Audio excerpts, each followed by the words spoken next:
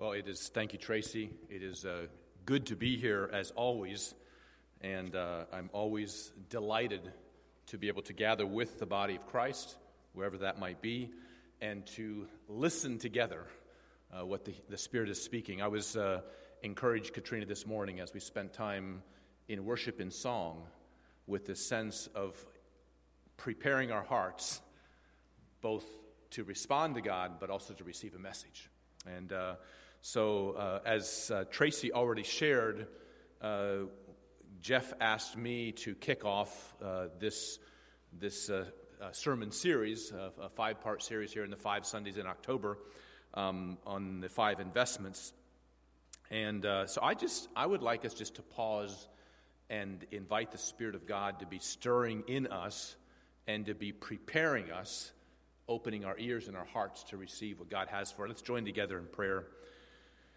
Lord, this morning we acknowledge that without you we are nothing. And so we come to you this morning and we say, God, would you take our 5 loaves and 2 fish and would you multiply them for kingdom purposes? Would you take that which you have deposited in us already that we may not even be aware of, and would you multiply it as a part of a kingdom investment for the purpose of kingdom building? Lord, I ask for each brother and sister in this circle, in this gathering, in this place of worship. I ask for you to stir in each one of us a deeper hunger for you. And also, we ask for revelation to understand even this morning in greater ways how to respond to that hunger. We pray this all in the strong name of Jesus. Amen.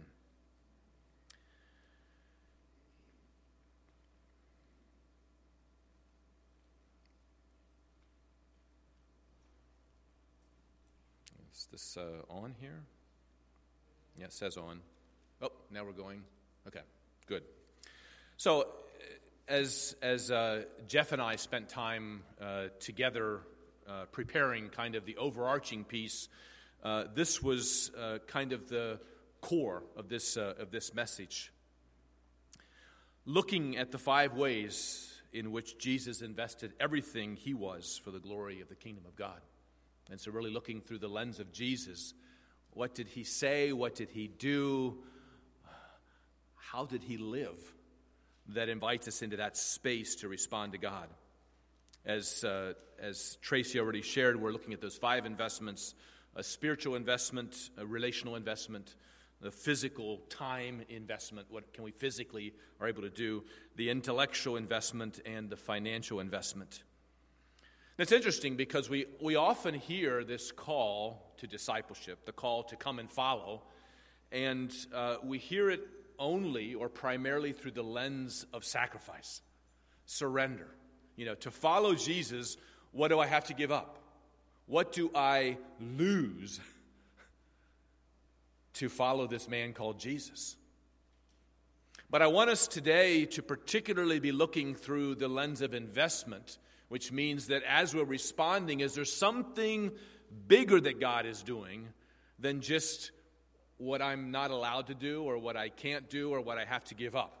Now, all of us know at some level we know that's true. The fact is that the same way the gospel gets packaged in that way at times, and it's a truncated gospel. It's limited in what it can do and also what it can stir in us because we're looking at things through these lenses of sacrifice. Oh man, I can't do this, I can't do that. I have to go to church on Sunday. What a boring life. Well, this isn't the life that the Scriptures talk about in terms of what Jesus offered. In fact, he offered something where he said, I've come to give you life, John 10:10, and what? To give you life what? More abundant. So somehow in this thing of investment, when we're laying down our lives, something else is stirring and bubbling up. And if that something else stirring and bubbling up isn't being felt or present or stirred in us, I think we ask the question, so what part of this maybe are we missing? I want to circle back to that lens of investment later on, but I wanted for now, for the sake of this context, simply to respond around the heart of God as reflected in Matthew 6:19 and 24. Now, I invite you to turn with me.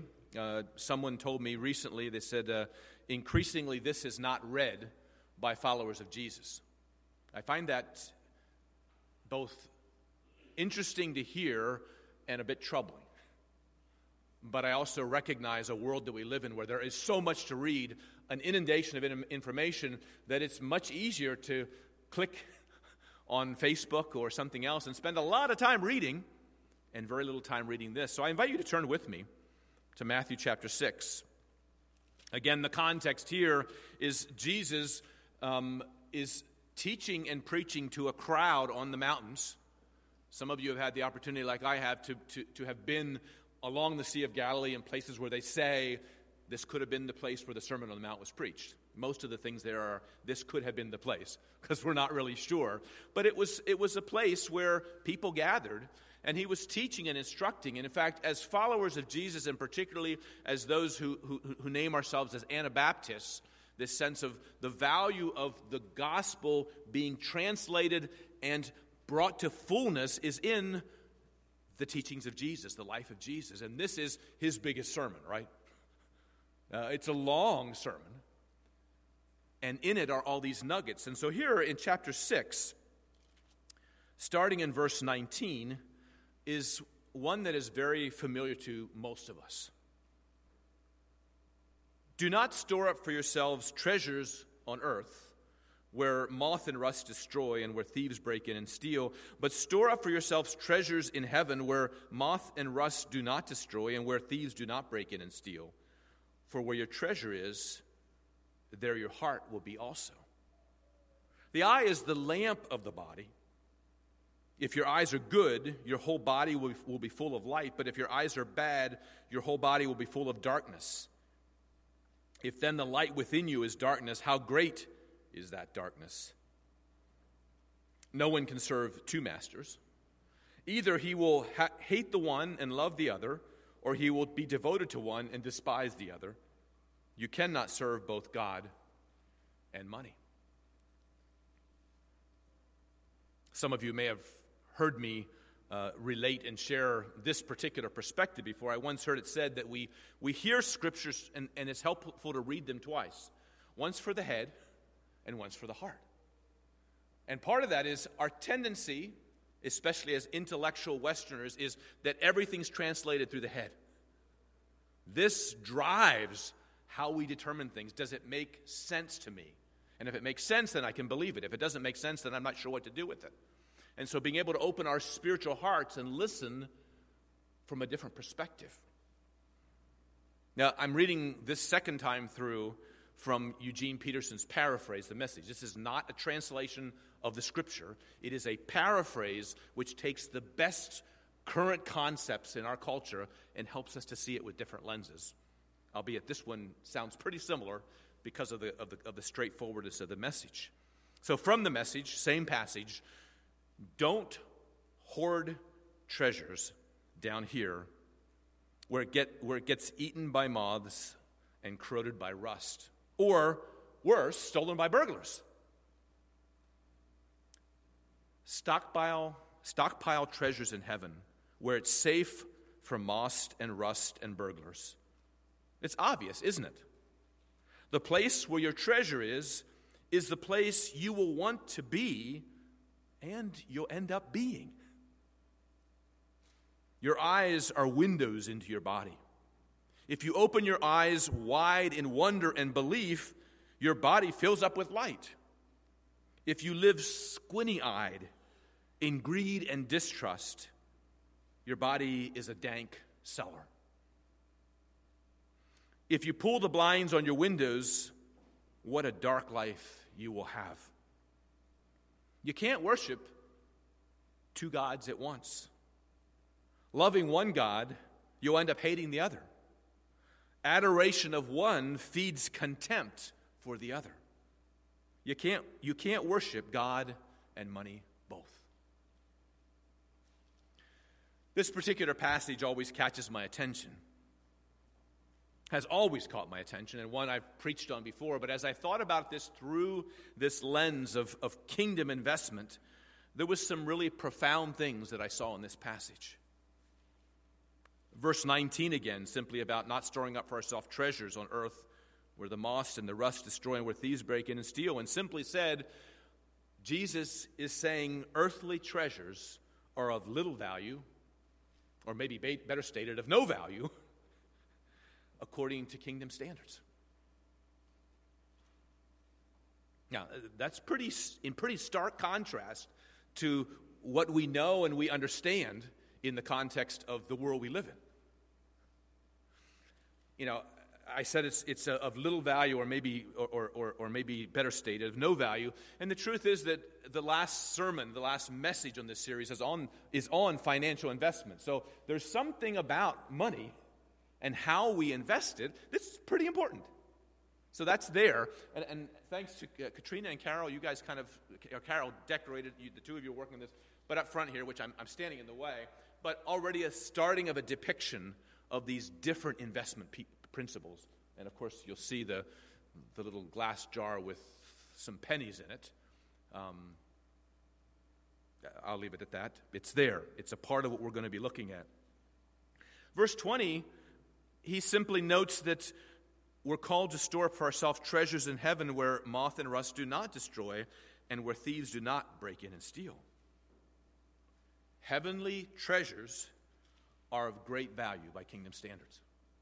Simply a declaration of that truth. Heavenly treasures are of great value by kingdom standards. There are kingdom investments that we as followers of Jesus must become more aware of. And we're still back on the last one yet, on the Matthew one yet, thanks. A recognition that these kingdom investments that we as followers of Jesus must become more aware of as we surrender. We need to understand what kingdom investments look like.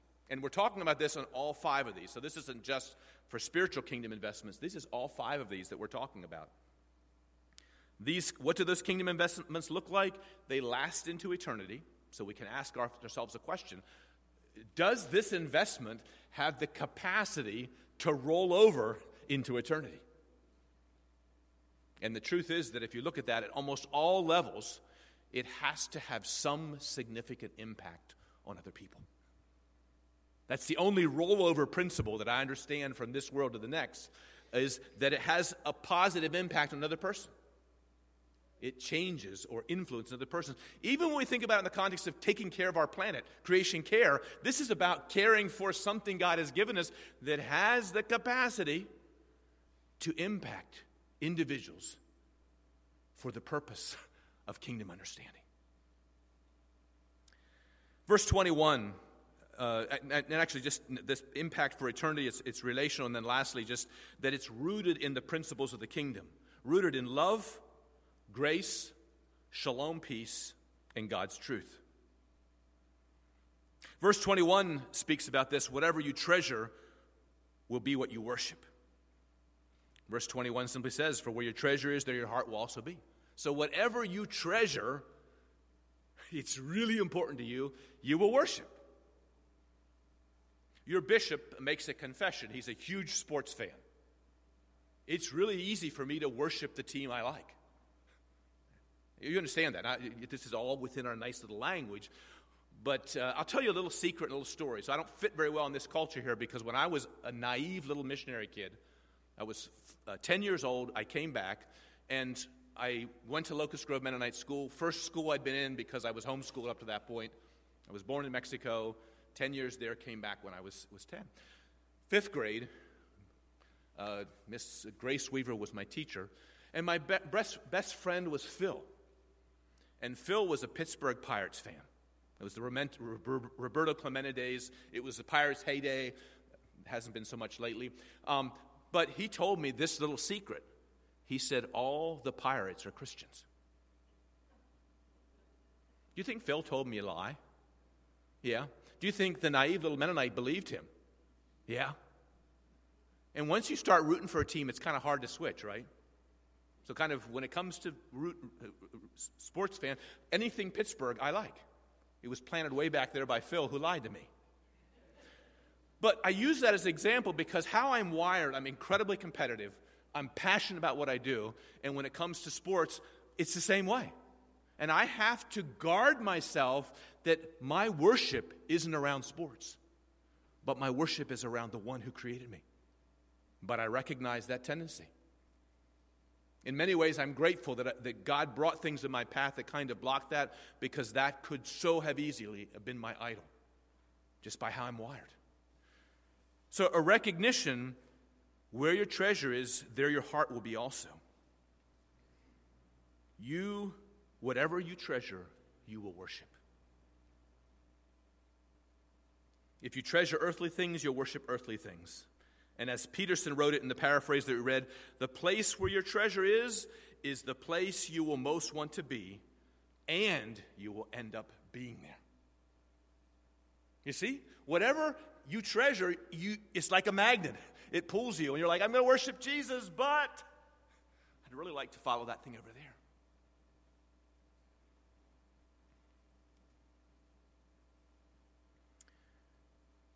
Verses 22 and 23 speak about the need for spiritual eyes to see beyond what this world has to offer. Spiritual eyes, because too often what we see in the natural, we perceive as that's what's important because that's what the world says is important. This is what you should aspire for. This is what's great. And God's responses in that context is simply the things that are great in the kingdom are not the things necessarily that are great in this world. That's part of God transforming and changing. This is when we hear these things and we apply them, they begin to be spiritual investments into our lives, out of which we're transformed from the inside out. Because we respond to the things that Jesus taught, that he lived, that he modeled, and as we not just say, I think that's true, but as we take it into our being and saying, I'm going to walk that way, the spiritual investment begins to transform us from the inside out. Peterson, again, I like his spiritual eyes analogy. He said, your eyes are windows into your body. If you open your eyes wide in wonder and belief, your body fills up with light. But if you live squinty-eyed in greed and distrust, your body is a dank cellar. And if you pull the blinds on your windows, what a dark life you will have. That's a pretty good description of this place, especially spiritually, of receiving from the Lord, that it's wide open with a desire and with faith to follow what God is prompting in our spirits. And then lastly, verse 24. This concept of you can't serve two masters. Either you will hate the one and love the other, or you'll be devoted to one and serve the other. You can't worship two gods. True worship is singly focused. Divided worship is no worship at all. It cannot exist. You can't have divided worship. It's going to be one or the other. There's a concept in the context of the computer world or computing and those kind of things called a deadly embrace. And a deadly embrace is basically a stalemate that occurs when two elements in a process each are waiting for the other to respond.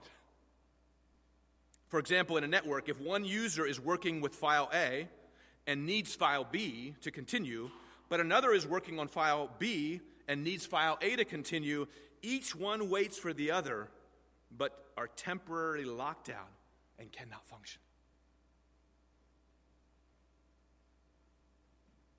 Our challenge, I believe, in much of the church is that we are in a deadly embrace. We're in a place where we say with one part of our being, I want to follow Jesus with everything I have. And the other one is grabbing onto file B, which says, but I want all the things the world has to offer.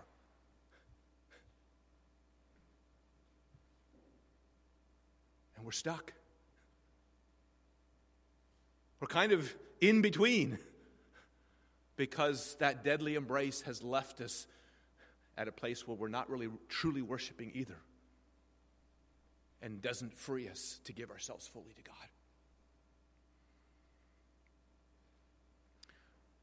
So in this context, And you're back there with your clicker, and you're doing it just as good as I am, so I'll let you do it. But in this context, looking at these 5 investments, the title I used was Spiritual Investments, Treasuring Jesus and His Kingdom. And I use those words intentionally, treasuring Jesus and His kingdom. We could call it the kingdom of God, the kingdom of heaven, but it's this kingdom that Jesus came and proclaimed. It was a different way of living. It was different. It was different. It was said unto you, the same sermon, you should do this, but I say unto you, here, this is the way to live. You're supposed to, an eye for an eye and a tooth for a tooth, but what did Jesus say? An eye for an eye and a tooth for a tooth, but what did Jesus say? Love your enemies. Love your enemies. This teacher is crazy. Nobody loves their enemies. But this is a different kingdom. Jesus modeled what it means to walk with God and to walk in obedience to Him. So we ask this question, and we've begun to already dig into it, but this question, what really are spiritual investments? How do we make them? And how do we learn to invest in this way? You see, we all desire to treasure Jesus in God's kingdom, but we are so often stuck in seeing things from the perspectives and the way that this world defines them. Jesus' message wasn't complex. It was a simple invitation. I invite you to turn with me to the book of Mark, Mark chapter 1.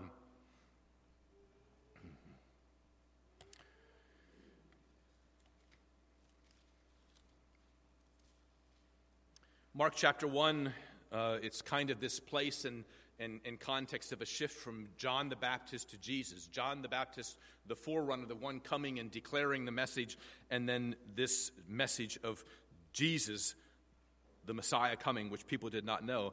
Mark chapter 1, verse 9 and following, at that time Jesus came from Nazareth in Galilee and was baptized by John in the Jordan. As Jesus was coming up from the water, he saw heaven being torn open and the Spirit descending on him like a dove. And a voice came from heaven, "You are my Son, whom I love, with you I am well pleased." At once the Spirit sent him out into the desert, and he was in the desert 40 days being tempted by Satan. He was with the wild animals, and angels attended him. And then we're shifting context. That's just the setting here, but we're shifting into the next setting. After John was put in prison, Jesus went into Galilee proclaiming the good news of God. He said, "The time has come. The kingdom of God is near. Repent and believe the good news." That was really the message that John was preaching, right? A message of repentance and a message of preparation for the kingdom. This message of the kingdom and responding is really captured in 2 of those words there, repent and believe. Now, we've often gotten this repent word a little bit mixed up. Repent at its core, metanoia in the Greek, at its core really means a changing of the way we think. It's a shift in the way we think. Now, we always think of repentance as, "Oh, no, God, I'm so sorry. I didn't see it that way." Well, really what you're doing in confession is saying, "I didn't realize, God, how much that breaks your heart. And I'm so sorry that happened, but as I spend time in your presence, as there's spiritual investment, I see things with new eyes. I see things from a different perspective." And so repent really means this changing our mind, or maybe a way of saying as our mind is renewed to see things with new eyes. So as followers of Jesus, we listen to what Jesus says, what He taught, what He modeled, and we choose to believe that what He is telling us was the truth. That it wasn't just, it works there, it works for the bishop. He can apply anything and it just touches it, it turns to gold. It's easy.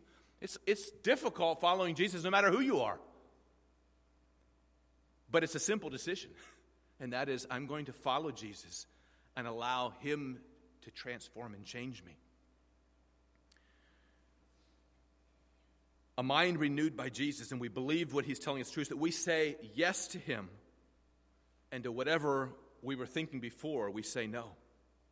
We agree with Him about reality, not trying to discern it, interpret it, and figure out our reality. That's what repentance is about. listening to what Jesus says and surrendering to it. And the second one is believe, comes from the word that is both used as faith at times or believe. It's the Greek word pistis. And in that context simply means to trust Jesus, to put what we've trusted Jesus into display by taking action. We actually do it. We don't just say, I believe this. In fact, this is one of the greatest critiques of the church. They talk a lot, but they don't do what they say. They don't actually put it into action. They say all these wonderful things, love your enemies, and they gossip and talk all these mean things about even their friends. Why would I go to a church where people act that way? The core is not just saying this is what we believe, but saying, God, would you come and transform me so that what I actually do represents your kingdom? And you know what? There are times that in that place of temptation and struggle, we're tempted to do things that we know aren't right because it somehow makes us feel better. Like saying something really negative about somebody else. It makes me feel better because I'm not as bad as they are. It's a pretty base form of feeling good about yourself, but the reality is that's really rooted in that. If I can somehow see somebody else's problem and tell somebody else about it, now I kind of feel better about myself. But that's not the abundant life Jesus was talking about, okay? Let's not get confused. The abundant life was that which is His very presence flowing in us, changing us so that the way we respond is really with the heart of Jesus. That's where spiritual investment begins to transform us and the community that we live in. Our families, our neighbors, our church as well, for the purpose of kingdom building.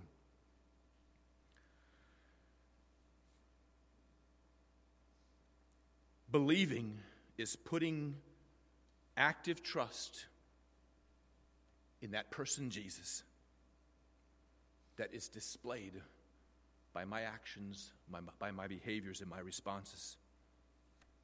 Kind of in practical terms,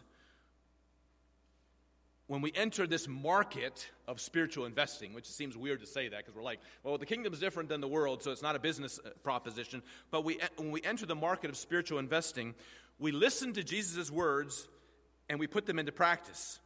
As we walk through life, as we read Scripture, and as we work and rest and play, we ask these questions. And this is really the repent and believe. What is God saying to me? That's the first part of what some people call the learning circle. And then, what am I going to do about it? What action am I going to take? See, pistis, to believe and to have faith, is actually to do something with what I've heard.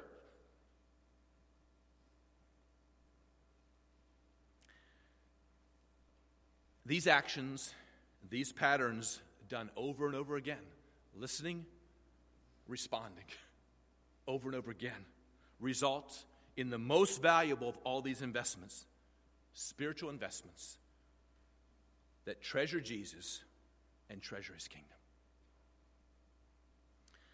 In closing, I'd like to circle back to the investment lens that we talked about earlier. So we're looking now through this investment lens. And looking at this from the context, and I'm going to read a quote that I shared earlier, we often hear the call to discipleship only through the lens of sacrifice or surrender. Oh, look at what we're losing.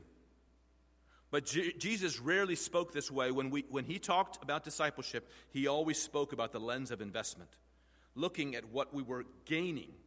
He promised people that what initially looks and feels like a sacrifice will pay off in the end, which is essentially the same thing as making a good investment. If it pays off in the end, it's a good investment, right? The problem is that we often say, oh, that's great. I'm going to apply this spiritual principle, and I'm going to invest 100 kingdom bucks in this particular thing. Now, if you invested $100 in your bank, would you go back the next day to find out if you had much interest? You could. It wouldn't be very smart because you wouldn't have much. And so investing in the kingdom means there's also this time process of the investment bearing fruit over a period of time. So now we're living by faith because God says, do this, and this will happen. And we're saying, I'm going to do it. I'm going to invest 100 kingdom bucks, and tomorrow I expect it to be exactly the way I want it. You and I know that investment doesn't work that way. Investment doesn't work that way in terms of the piece. It is, yes, investment on what are sound principles, sound business investment if we're looking at that side, and we know that 20 years down the road, it's going to pay off, right? 50 years down the road, it's going to pay off. Kingdom investment has a similar payoff principle. We just don't always know what that payoff will look like and when it's coming. Let's just look together at these passages from Matthew. And I'm not going to make a lot of comments about these other than to say, I'm asking Holy Spirit to inspire us to see these with the lens of investment. Matthew 10, 37 to 39. Anyone who loves his father or mother more than me is not worthy of me. Anyone who loves his son or daughter more than me is not worthy of me. And anyone who does not take his cross and follow me is not worthy of me.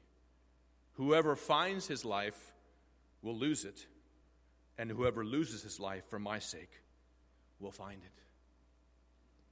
You see sacrifice, you see investment, and you see return on the investment in that. Now that's a sermon all in itself, but I'm simply reading it for us to look at with the lens of investment. Matthew 13, 44. Again, this is in a whole section of parables. 13:44. I think it's actually, I got the wrong one, 13:44 and 45. Whoops, I'm at 34. The kingdom of heaven is like treasure hidden in a field. When a man found it, he hid it again, and then in his joy went and sold all he had and bought the field. And again, the kingdom of heaven is like a merchant looking for fine pearls. When he found one of great value, he went and sold everything he had and bought it. A recognition of the treasure of that investment. And then lastly, from Matthew 19. 28 and following. And Jesus said to them, I tell you the truth, at the renewal of all things, when the Son of Man sits on the glorious throne, you who have followed me will also sit on 12 thrones, judging the 12 tribes of Israel. And everyone who has left houses or brothers or sisters or father or mother or children or fields for my sake will receive 100 times as much and will inherit eternal life. But many who are first will be last, and many who are last will be first. What's striking about these passages, and we could spend a lot more time in them, and both my time frame and where I'm at in my sermon, that wasn't the intention. It was simply to say, let's start looking at these nuggets of truth, not just through what we lose, what we have to pay down, but what is the promise of a return on the investment. Strikes me in this passage is the promise of the return on the investment. Kingdom ROI, for those of you who are in business. We don't do business without a good ROI. That's part of us as business persons. We'd say, this is really, really important. It's the bottom line. There's a banker out there, and they look at this, and you know what this means. People look at it. That doesn't mean they always figure it out right, because sometimes they think, I'm going to do great on this, and they don't. They haven't taken into account all the factors, or the whole banking thing crashes and it changes for somebody. We don't know those things. But in the kingdom, wherever there is investment, there is a sure return. We just don't know what that return will look like. Tomorrow, for sure, and we may not know what it looks like 20 years from now, but the promise is that it will be a return.